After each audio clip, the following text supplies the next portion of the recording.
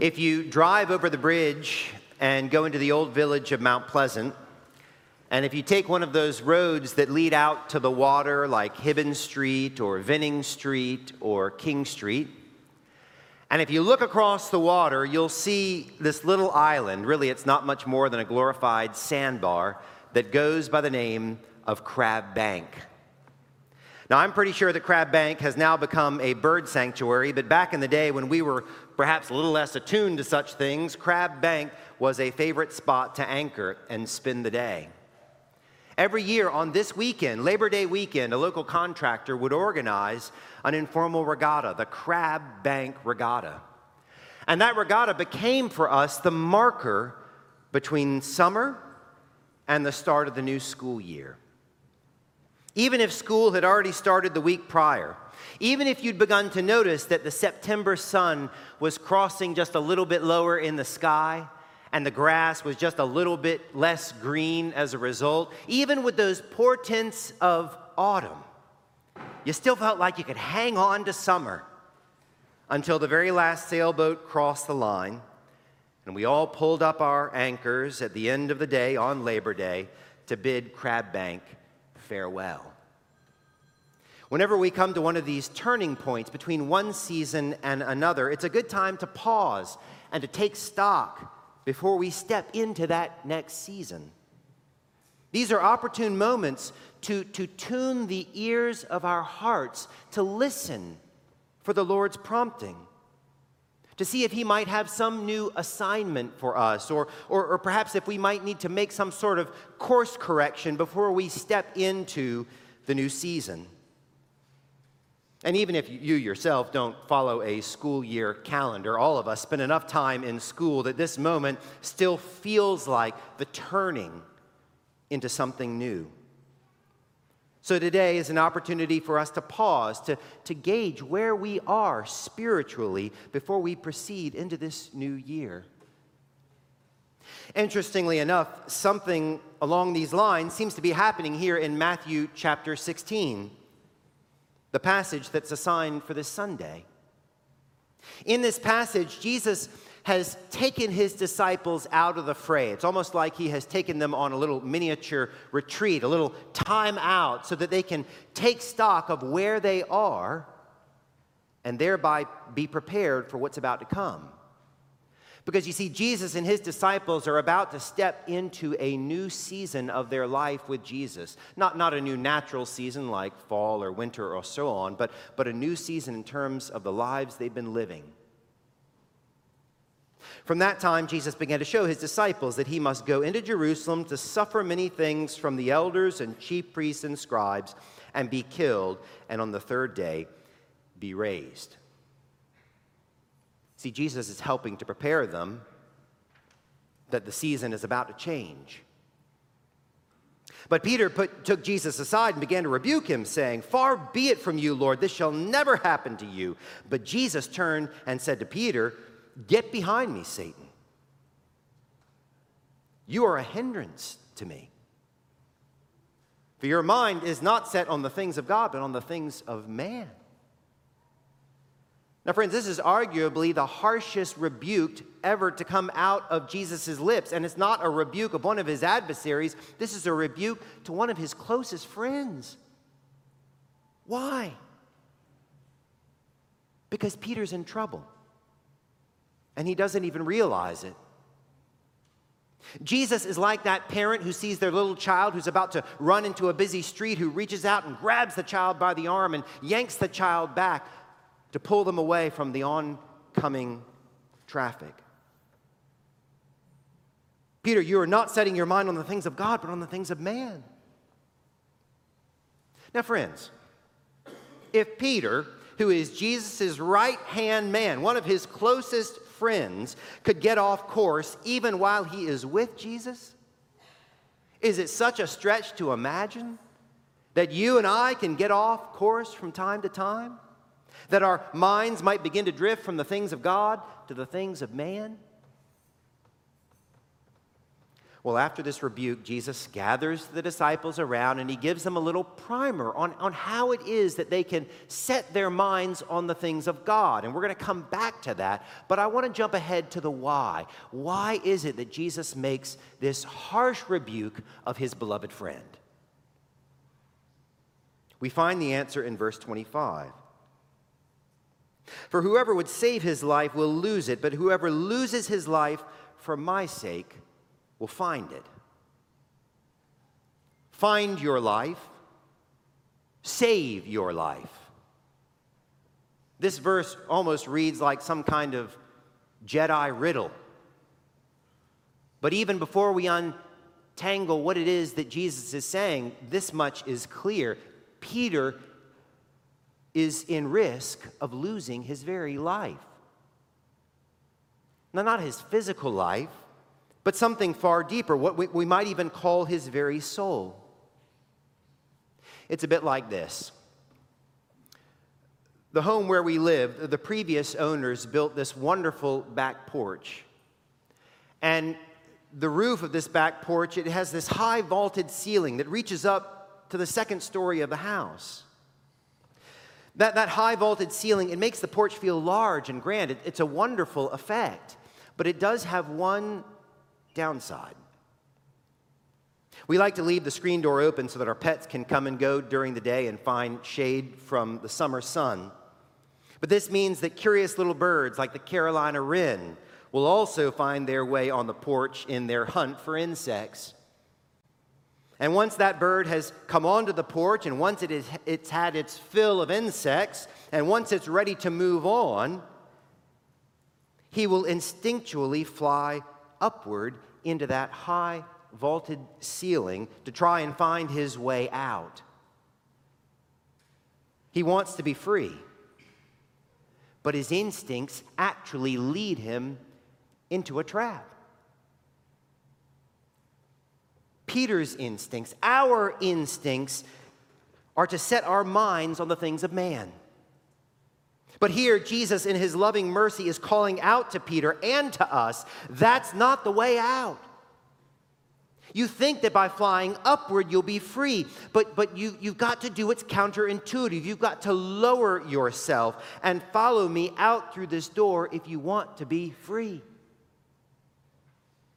If anyone would come after me, let him deny himself and take up his cross and follow me. For whoever would save his life will lose it, but whoever loses his life for my sake will find it. Nothing could be more counterintuitive. Twice a month during the service of morning prayer, we glory in this strange paradox whenever we pray the Collect for Peace. Let me remind you of how that prayer goes.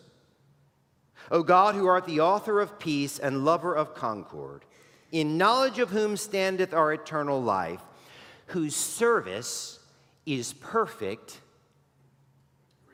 freedom. It's a paradox. It's counterintuitive. Our instinct tells us that freedom is found up in the rafters, but Jesus says, no, true freedom can only be found by coming down and serving me. Now, in Peter's context, setting his mind on the things of man, it was all wrapped up in his desire to march into Jerusalem and to drive out their Roman occupiers. And on one level, who can blame him for wanting to be free from the cruelty of that occupying force? But that desire had become so all-consuming for Peter that it had taken his mind captive. So I've been asking myself, what in our day, what in our cultural context threatens to take our minds captive? Listen again to Jesus' explanation for why this is all so important. For whoever would save his life will lose it, but whoever loses his life for my sake will find it.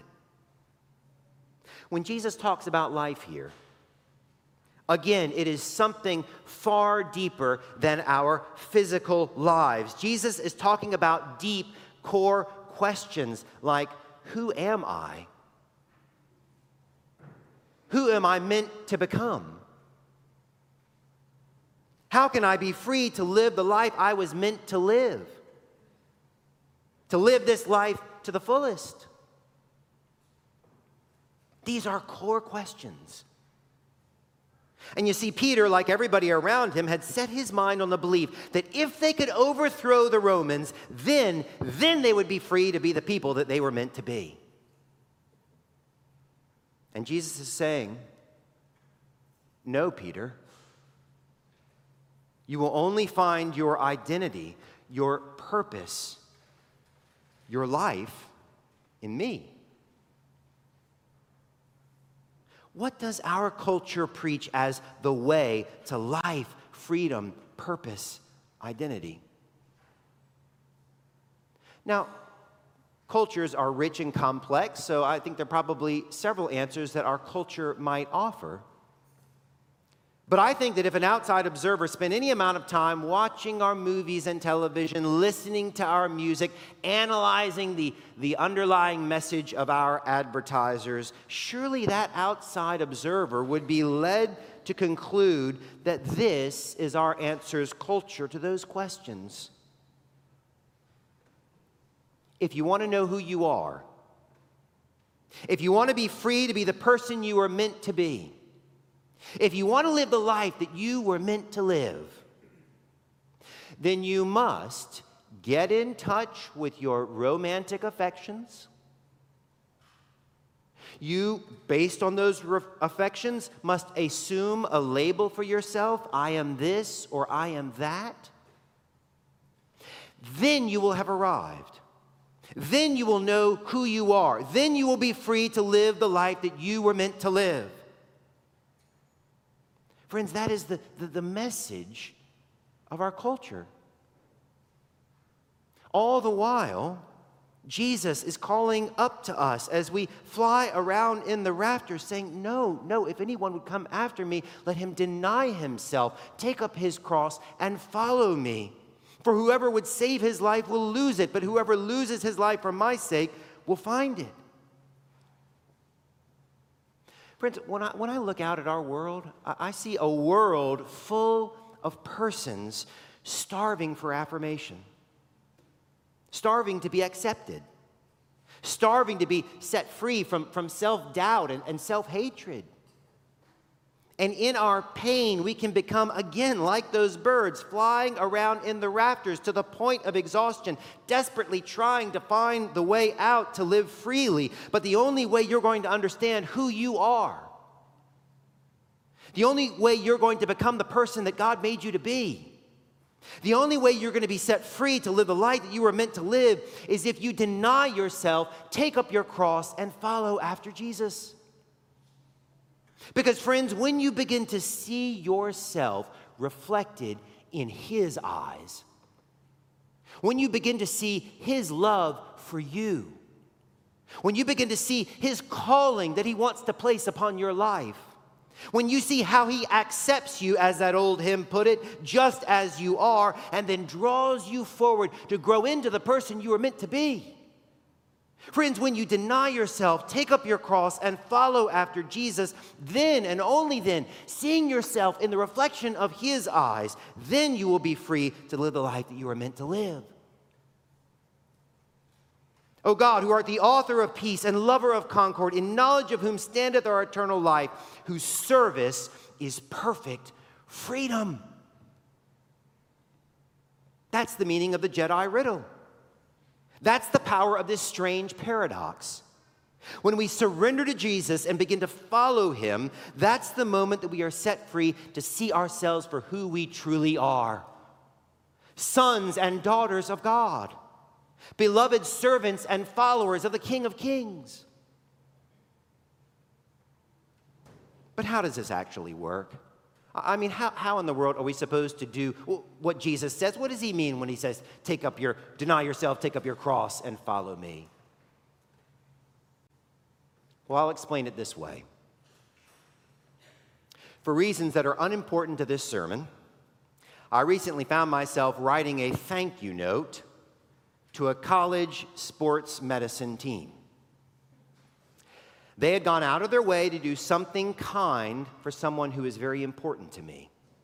And so I wanted to thank them. Now, I'd only met these persons one time, but as I was writing that little note, I thought to myself, what the heck? What have I got to lose? I'm going to throw a little Jesus into this letter, this thank you note. And I wrote something along the lines of, as I write this letter, I am praying God's blessing on your ministry to the students you serve. Now, I have no idea how they took that. For all I know, they read that and thought, who's this religious fanatic? Who's this kook? But I make no apologies for what I wrote.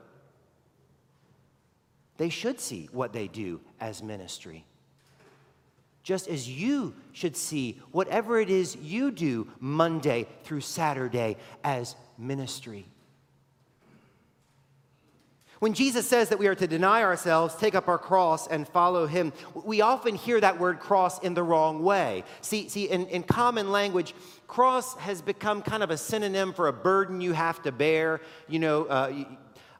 So-and-so was assigned to be my lab partner, and he's just going to be the cross I have to bear this semester. But that's not what cross means for Jesus. The cross is Jesus' God-given mission. The cross is God's ministry of love to a needy world. The cross is the central purpose of Jesus' life. So when Jesus says, you must take up your cross, he's talking about the purpose that God has for you. He's talking about the assignment that God has for you. He's talking about the mission and ministry that God wants to do in you and through you. Now, yes, sometimes our cross, sometimes our assignment can be a heavy burden to bear. And whatever cross of mission God gives you, it will require you to pray for guidance, for strength, for renewal. No question about it. But be that as it may, at its heart, the cross you are called to take up is what God wants to accomplish in the world through you. Whether you're designing houses as an architect, or instructing a music class as a teacher, or learning in school as a student, or changing the diaper of your infant child. Setting your mind on the things of God begins with taking your life, your whole life, your Monday through Saturday, and offering it as a living sacrifice to God. Undertaking every action, decision, encounter as your ministry as a servant to Jesus. So my sense is that as we stand here on this Labor Day, this seam between two seasons, my sense is that for some of us here today, setting our minds on the things of God means looking at Monday through Saturday in a new way, in a God-centered way. Friends, ask yourselves, is that how I've been living my life? For others, taking up your cross in this changing of seasons and this new season we are stepping into, it may well entail some new ministry that Holy Spirit is calling you to take up. Maybe Holy Spirit has been tugging on your heart, telling you that it's time to take on the role as a Sunday school teacher, or to serve in one of our servant ministries, to make coffee for this crowd every Sunday morning, or help Mark back in the AV booth, or partner with one of our partner ministries. Friends, does Holy Spirit have a new assignment for you as we step into this new season? Some new way that he's calling you to deny yourself, take up your cross, and follow?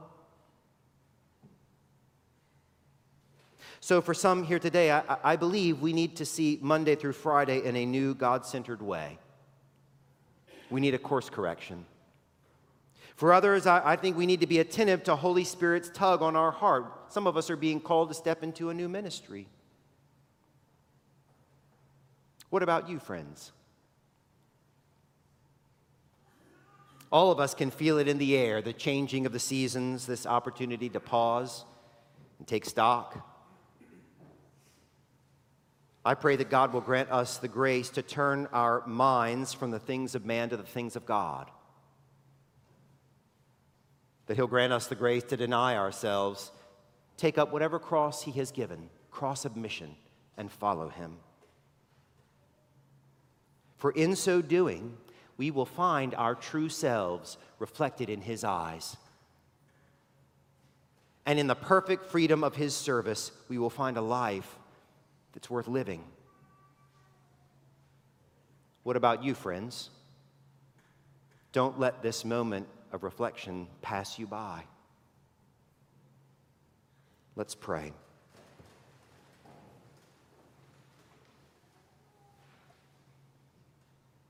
Lord Jesus, I thank you that you call us,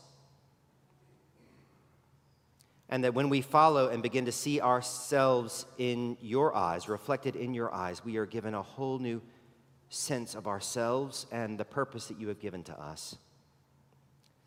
Lord Jesus, I pray your blessing on these, your servants, sons and daughters of God, that they would see their lives in a new way, a fresh way, that they will view whatever comes Monday through Saturday as a ministry offered in service to you. Grant us the grace to do just that, to deny ourselves, take up our cross, and follow after you. For we ask these things in your precious and powerful name. Amen.